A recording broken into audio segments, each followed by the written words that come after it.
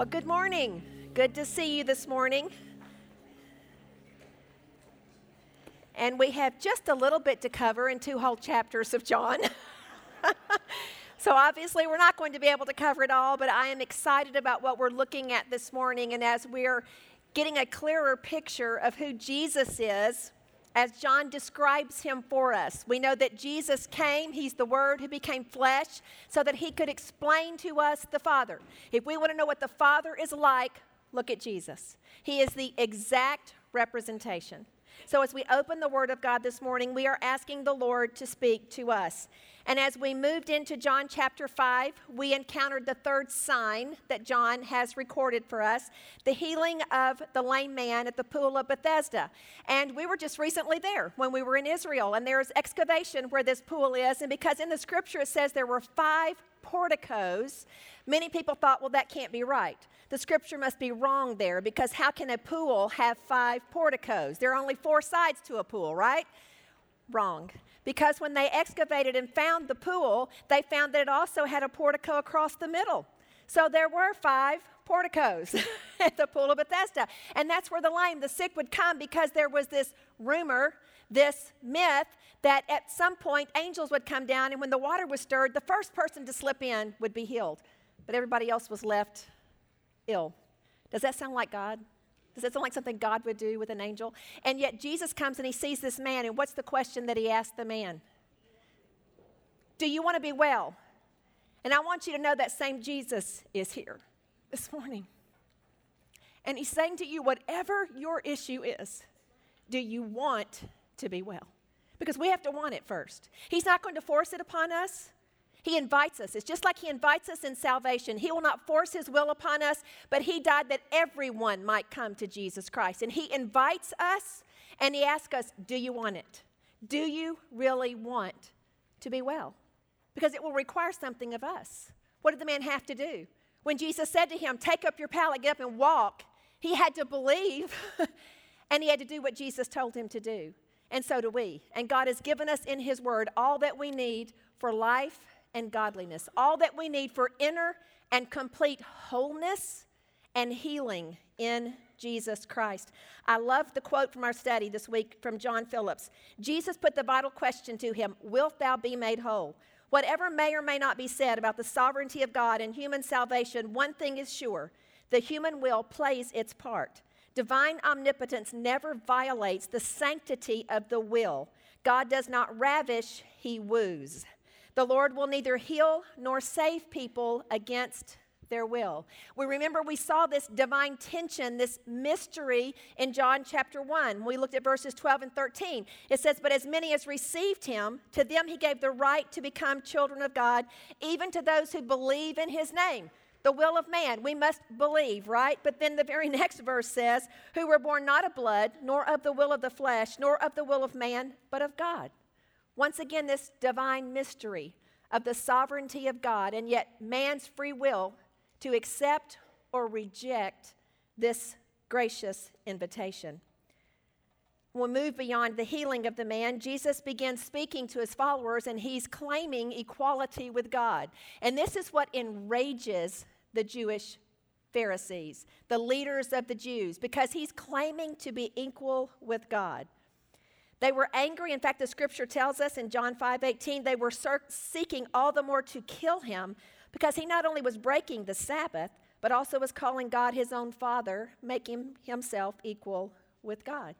And Jesus went on as he was explaining to him that there are witnesses that this is who I am. Just look. We looked at those witnesses as we did our study this week. John the Baptist was a witness. We see in verse 33. He said, you have sent to John. He has testified to the truth. John testified that Jesus was the Lamb of God. He made it known. It was not him. And that it was time for him to decrease so that Christ must increase, right? His works. Jesus went on to say, the testimony which I have is greater than the testimony of John. For the works which the Father has given me to accomplish, the very works that I do testify about me, that the Father has sent me. So Jesus is saying, just watch what I'm doing. If you wonder who I am, my works point to the Father and explain to you who I am. We also have the Father himself. And the Father who sent me, he has testified of me. You have neither heard his voice at any time nor seen his form. You do not have his word abiding in you, for you do not believe him whom he sent. What do we know happened at his baptism? The Spirit descended like a dove, and a voice from heaven was heard, saying what? This is my beloved Son, right? We have the acknowledgement of the Father. But we also have the Scriptures. Jesus said in verse 39 of chapter 5, you search the Scriptures because you think that in them you have eternal life. It is these that testify about me. In fact, he goes on to say, even the writings of Moses, right? Verse 46, for if you believed Moses, you'd believe me, for he wrote about me. But if you do not believe his writings, how will you believe my words? We know all of the Old Testament was a picture of and pointed to Christ. He is the fulfillment of all the Old Testament. Once again, we see in John 6, verse 40, it says, everyone who beholds the Son and believes in him will have eternal life. What are we seeing? It's what we saw a couple of weeks ago. We must see and believe. But we must believe before we can see. And we must believe to be able to see and to enter in, to actually be born again. So we're going to move on into John chapter 6 because it happens to be one of the longest chapters in all the New Testament. But we have two major miracles happening here that we want to look at. The first one is the feeding of the 5,000. It's our fourth sign. And I want us to think about what was going on here. You know, I love the fact that this particular miracle is actually recorded in all four of the Gospels. And in Matthew, if you'll turn to Matthew chapter 14, this is going to give us a little bit more insight. Anytime something is recorded in multiple Gospels, you want to read it in all of the Gospels where the account is given, because all of us have a perspective, and each of the authors had an audience to which they were writing, that they were trying to prove the deity of Christ to. So they have a little bit different takes. So we get the full picture as we look at each of the gospel accounts. Well, in Matthew, we get a little additional insight in Matthew 14, verses 13 and 14. Now, what's happened, the first part of chapter 14, is John the Baptist has been beheaded. We know that Herod was having a big party, and he had his brother Philip's wife, and John had been telling him that that was wrong. He should not have his brother Philip's wife. And so when his birthday came, the daughter of Herodias, his wife, danced before him, and she pleased him and all of his drunken friends so much that he basically said, you can have whatever you ask, up to half the kingdom. And her mother told her to ask for the head of John the Baptist, which is exactly what she did and what she received. And in verse 13, or verse 12, it says, his disciples came, John the Baptist's disciples, and took away his body and buried it, and they went and reported to Jesus. Now, when Jesus heard about John, he withdrew from there in a boat to a secluded place by himself. And when the people heard of this, they followed him on foot from the cities. And when he went ashore, he saw a large crowd, and he felt compassion for them, and he healed their sick. Now, what's happening here? Remember, Jesus is God, but in the flesh. Fully man, fully God. And what has he just heard? His cousin, his forerunner, John, has been beheaded at the wicked hand of King Herod. He had emotions, we know that. When he went to the tomb of Lazarus, what did he do? He wept. And yet he knew he was about to call him forth from the grave. But why did he weep? Because of the pain, the separation, the death that comes with sin, because of what it does to us in separating us from him. So I know he had to have been moved. And so what does he do? He wants to withdraw. He wants to be alone with his disciples. If you're in grief, if you're suffering, if you're concerned about something, if something's hit you pretty hard, what is our tendency? It is usually to pull away, is it not? To want to be with people that we're very close to, and that's what he did. But when he got out of the boat, what did he see? All these people, because he'd been healing people, they'd been seeing these signs, they'd heard about him. They're coming from everywhere to find help. And Jesus looks at them, and instead of thinking about himself, what does the Bible tell us? He felt compassion for them. Why? Because they were like sheep without a shepherd. He knew they were lost. They were wandering. They were seeking. And so what does he do? He begins to heal them. And when it was evening, the disciples came to him and said, this place is desolate, and the hour's already late. So send the crowds away, that they may go into the villages and buy food for themselves. But Jesus said to them, they do not need to go away. You give them something to eat. They said to him, we have here only 5 loaves and 2 fish. And one commentator said the fish would have been what it means like sardines. So we're talking about 5 little rolls and a couple of little sardines, okay? Not even enough to feed a grown man. They said, this is all we have. How meager is this? How could we possibly feed this crowd? And he said, bring them here to me. Ordering the people to sit down on the grass, he took the 5 loaves and the 2 fish. Looking up toward heaven, he blessed the food. Breaking the loaves, he gave them to the disciples, and the disciples gave them to the crowds. And they all ate and were satisfied. That word literally means gorged, completely full. Allie and her family are in town. They are in the midst of moving from one church to another. They're going to be starting a new church this weekend, and so we're very excited for them and what God is doing in their life. But I did my father's favorite meal last night, and I have a cousin who married a woman who's of Italian descent, and she can cook spaghetti sauce. They call it gravy like nobody's business. It is so good. And so, of course, as any true Italian would do, she doesn't measure anything. She says a little bit of this and this much spice and a little bit of that. And so I got all of her ingredients from her. We've all been wanting her recipe forever. So I got all of her ingredients, and then I got online and found a recipe that was similar to her so that I could get some measurements, because I don't cook without measurements. I wasn't going to guess at this. So I did a huge pot of spaghetti. And if you know, it's a lot of fresh ingredients, and they have to simmer for a really long time. The longer it simmers, the better it is. And then I made homemade meatballs, which my sister has another friend who's Italian, and she has her grandmother's meatball recipe. So I made the meatballs. Well, I fixed the spaghetti sauce the night before. Then yesterday afternoon, put it on so it could simmer for about 4 more hours. The meatballs have to be in there for about 2 to 3 hours because you put them in there not cooked. You know, you just put it all in. Well, I had made such a huge pot of spaghetti that I had to divide it up into 2 big pots on my stove because I couldn't put the meatballs in without it overflowing. I mean, it was that much spaghetti. And so I had it all going. It smelled wonderful. But can I just tell you, when we finished eating last night, I was so full. I think this is what he's talking about. It says everybody ate and they were satisfied. They were gorged. I think I gorged last night. They were completely full. But that doesn't stop there, does it? They picked up what was left over of the broken pieces, 12 baskets.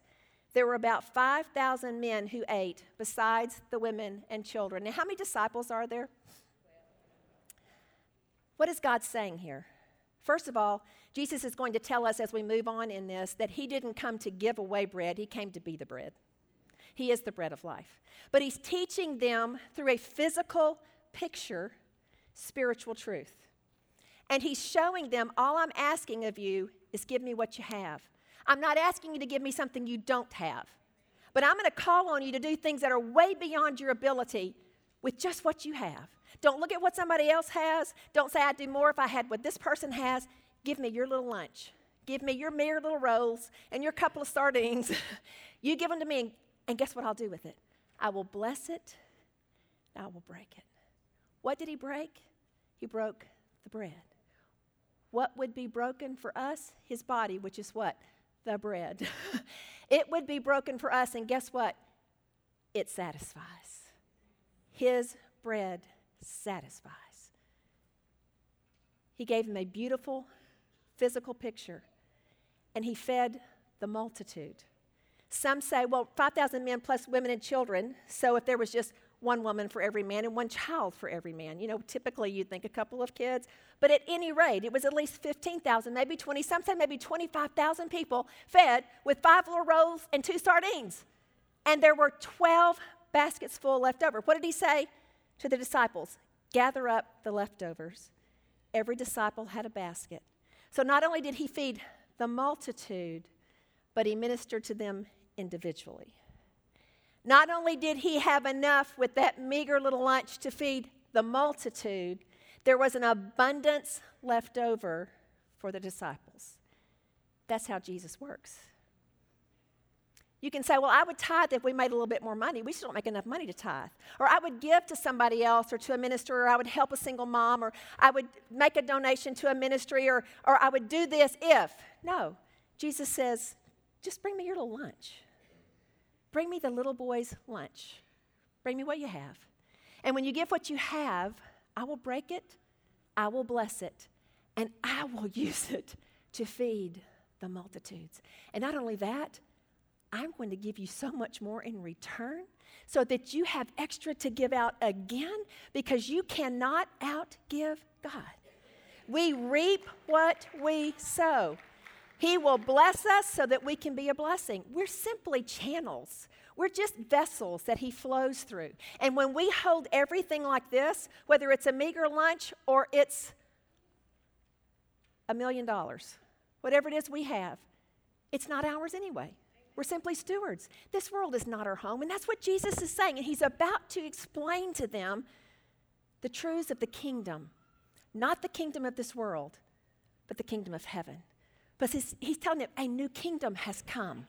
A new kingdom has come. And when we are in Christ, we are no longer a part of this kingdom. We are citizens of heaven. And we are the vehicles through which the will of God, the kingdom of heaven, comes from heaven to earth. That's exactly how Jesus told us to pray. Jesus came to establish the kingdom of heaven. He said in Mark 17:21, the time is fulfilled and the kingdom of God is at hand. Repent and believe in the gospel. What brings the kingdom? Salvation. When we repent and believe, the kingdom comes in us.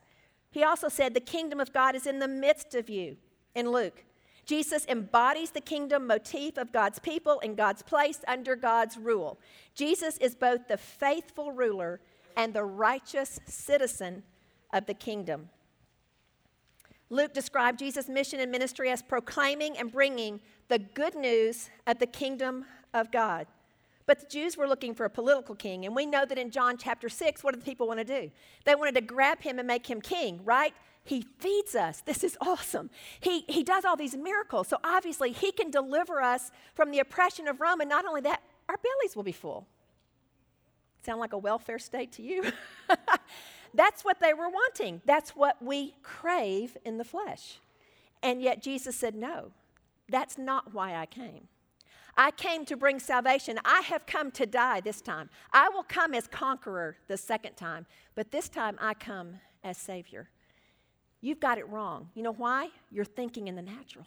You're thinking in the terms of the kingdom of this world. And I didn't come to establish a kingdom like you're wanting, not a political kingdom. I came to establish the will of my Father, the kingdom of heaven on earth, by only doing what the Father wills. So he slips away again. He sends the people away, tells the disciples to get into a boat and go to the other side. He'll meet them there because he still hasn't had his time alone. So he goes away on the mountain to be with the Father, to meet with him. And he's there evidently most of the night because he comes to the disciples in the midst of the storm, Matthew tells us, in the fourth watch, sometime between 3 a.m. and 6 a.m. So we think, okay, he fed them all, he sends the crowd away, gets them off. Maybe they could have been rowing in this storm for several hours, frustrated. And because the mountains around the Sea of Galilee and because it's very deep, storms can come up very quickly. And these boats are small and they're shallow. And so I'm sure they were frightened and they're rowing like crazy. And I want us, because you studied John, I want to read it to you out of Matthew because it gives us a little bit more insight. It says, immediately he made the disciples get into the boat and go ahead of him to the other side while he sent the crowds away. After he had sent the crowds away, he went up on the mountain by himself to pray. And when it was evening, he was there alone. But the boat was already a long distance from the land, battered by the waves, for the wind was contrary. And in the fourth watch of the night, he came to them walking on the sea. When the disciples saw him walking on the sea, they were terrified. I mean, can you imagine? It's storming, waves are lapping up on the boat. Obviously, it's dark, you can't see, but there's this form walking towards you on the water. They were terrified and said, it's a ghost, and they cried out in fear. But immediately Jesus spoke to them saying, take courage, it is I. Literally, we studied this week, he was saying, I am, it is me. Do not fear. Peter said to him, Lord, if it's you, command me to come to you on the water. And he said, come. And Peter got out of the boat and walked on the water and came toward Jesus. But seeing the wind, he became frightened, and beginning to sink, he cried out, Lord, save me. Immediately Jesus stretched out his hand and took hold of him and said to him, you of little faith, why did you doubt? Now he had stepped out of the boat. He was walking on water. I don't call that little faith. But what happened? Because how many times have we said, yes, Lord, and we step out of the boat, and then we look at the circumstances and go, what was I thinking? I can't do this. That's where fear took over. And what does fear do? It pushes out faith. Because faith and fear cannot coexist in the human heart. One forces out the other. And Jesus is rebuking him for his lack of faith. Peter, you believed enough to step out of the boat. You believed enough to literally walk on water. You were standing on water. Why did you take your eyes off of me? I don't know what your circumstance is right now. I don't know what storm you're in. And all of us have been there or will be there. Don't take your eyes off Jesus. Don't take your eyes off Jesus. He is faithful. What did we just sing? He's a waymaker. He's a miracle worker. His promises are true for us. He's a promise keeper. He's the light of the world. He will bring light to your darkness. He will bring calm to the chaos. He will calm the storm in your life. But you may have to row for a while. You may have to row and wait on him, but you don't take your eyes off Jesus. We fix our eyes on Jesus. We set our minds on things above. That's how we stay above the storm. That's how you're able to walk in calmness when all about you is chaos. I spoke to a parenting group Sunday morning, and as I was thinking about what parents are up against in our culture, it's so much more than what I was dealing with when my children were growing up, because cell phones were just really coming around when our first one was a teenager. By the time Bethany became a teenager, we had smartphones, but we really just kind of eased into it. Now they're everywhere, and we have an 11-year-old granddaughter who's like the only person in her 6th grade class that doesn't have a cell phone. And so parents are up against much more, media. And as I was just thinking about this and praying through what I was going to be sharing with them, I realized the word that came to my mind was vortex. And I thought I knew what a vortex was, like the center of a tornado, a whirlwind. But I had to look it up to make sure I was correct. And here's the definition out of Merriam-Webster's. It's a mass of fluid, such as liquid, with a whirling or circular motion that tends to form a cavity or vacuum in the center of the circle and to draw toward this cavity or vacuum bodies subject to its action. The storm is all around us. And Jesus said at the end of the Sermon on the Mount, you're going to either build your life on a rock, the firm foundation of Christ and his word, or you're going to build it on the flesh and the world. And that's a sand foundation, which will not stand. Both houses are subject to storms. But what did he say about the house built on the rock? It will not fall. It will stand. So what does that tell me about a vortex? The enemy is wicked, and he is scheming against us, and he is scheming against our families, and he wants to steal, kill, and destroy. That's his MO. That's what he does. So he's scheming against you. He's scheming against your family. And the evil world system is like sucking us just toward the vortex, into darkness and chaos. Turn on the news. Is that not a vortex? I mean, good gracious. That's what the news is. Everybody's yelling at everybody, and everybody's polarized and divided, and you can get sucked into that, can't you? And it make you feel anxious and fearful. Don't get sucked in. If you have to turn it off and don't watch it, don't watch it. Open the Word of God and understand He is King. He is on His throne. He will prevail. Nothing will happen here that will not ultimately bring about His purposes. And if we will, amen, if we will build our lives on the foundation of His Word and fix our eyes on Jesus, we will not be sucked in. We will not be sucked in. In fact, we will stand firm against the schemes of the enemy. We will expose the schemes of the enemy, and we will bring many to the light of the gospel. That is what Christ has called us to walk above the storms of life. Jesus said, I am. And He sang that to us this morning. He sang it to each one of you. I am. Whatever your need may be, I am. I am the I am for your circumstance, for your marriage, for your wayward child, for your loss of a job, for your fear of the future, for the diagnosis you've received. I am. I am your I am. You have no other need if you have me. I will meet your every need. And He moves from this, I'll jump back to John chapter 6, into teaching. and explaining them about this upside down, inside out kingdom of heaven that doesn't make sense to the natural mind, but it makes sense in the Spirit because it can only be understood through the Spirit. Without the Spirit, you cannot understand. And in explaining the difference of the kingdom of God and the world, Jesus tells them not to work for the food that perishes. Their understanding was limited to the temporal. Jesus told them not to work but to work for the food which endures to eternal life.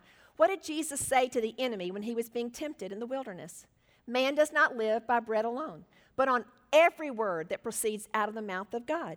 What did Moses say to the Israelites after he'd gone through all of the laws and the rules that God had given, all of the blessings? If you do this, then these blessings will literally overtake you. But if you don't obey, then these curses will come upon you.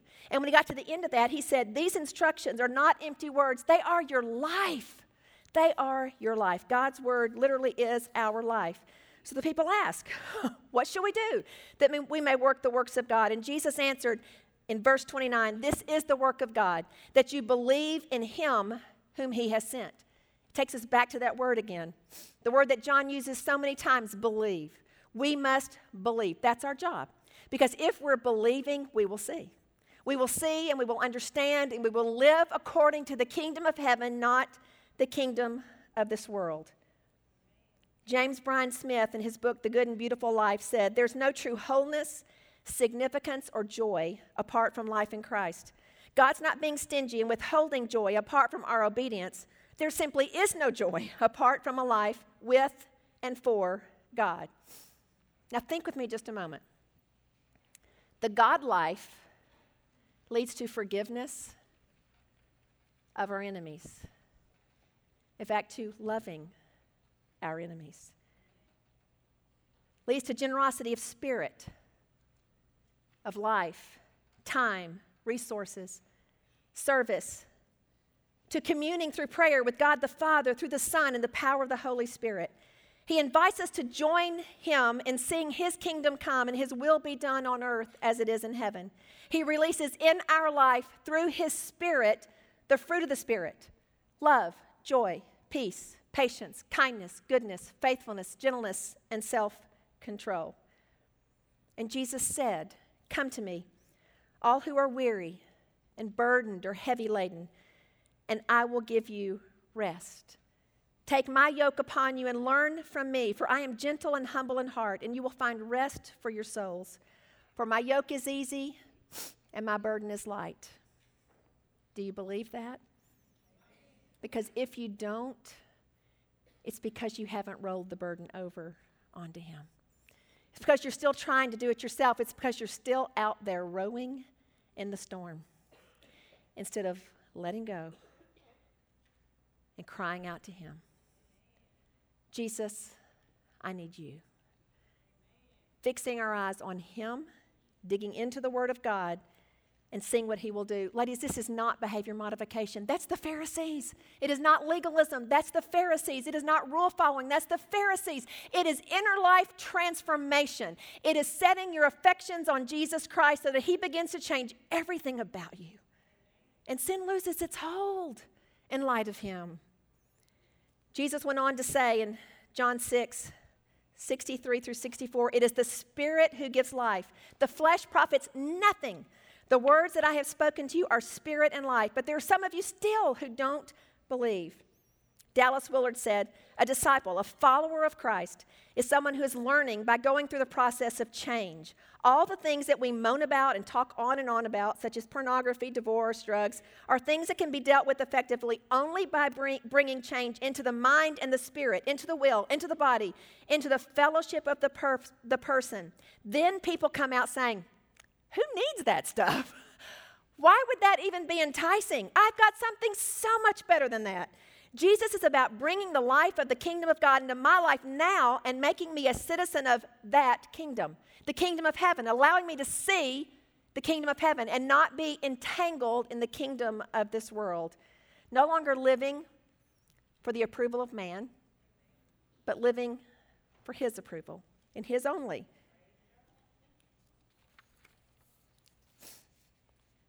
Are you saying, yes, I believe this is true? Or are you saying, this is truth, and my very life depends upon it? That is where we have to be. Therein lies the difference. And those who give just mental assent to the truths of Scripture and those who know the Word of God is our very life. In the beginning was the Word, and the Word was with God, and the Word was God. And the Word became flesh and dwelt among us. And we beheld His glory. Glory as of the only begotten from the Father, full of grace and truth. Jesus is the Word. What did He say to the Pharisees? You search the Scriptures thinking that in them you're going to find eternal life. They point to me. Jesus is the Word made flesh. He is the one we encounter when we open the Bible.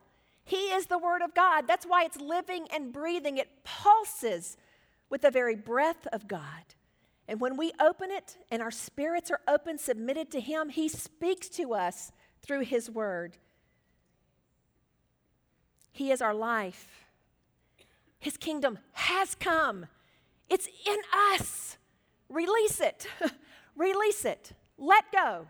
Surrender fully, completely, holding nothing back, putting it all on the altar. Because His words are life. And there is not life anywhere else. Everything else squeezes the life out of you. Come to Him. Come to Him for life. Come to Him as your burden bearer. Come to Him. Come to Him. He's invited you. He's issued the invitation.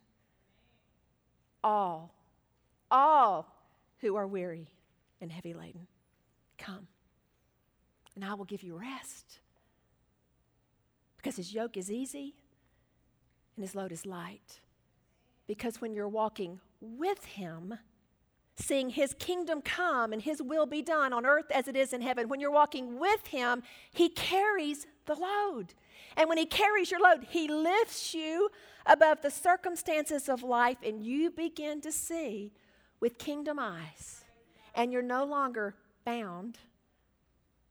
You're set free.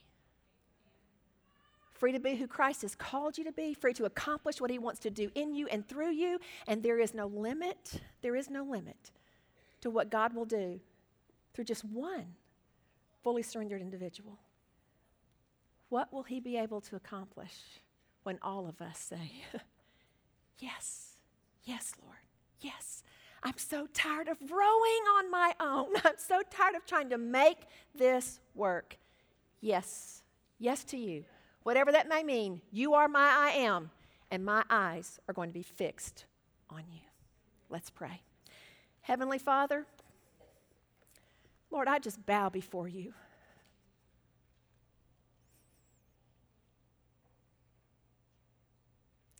Father, this is foundational truth for your kingdom.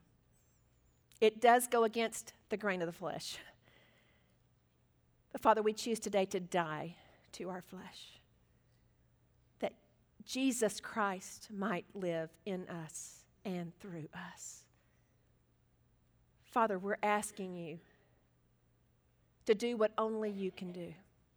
We're asking you to use us to be your light, to pierce the darkness, to take love, joy, peace, patience, kindness, goodness, gentleness, faithfulness, and self-control. As your Spirit flows through us, we go out into the world with all the goodness of your glory, and we meet needs, and we bless people, and we take the good news of the gospel, and we see you transform a culture, person by person.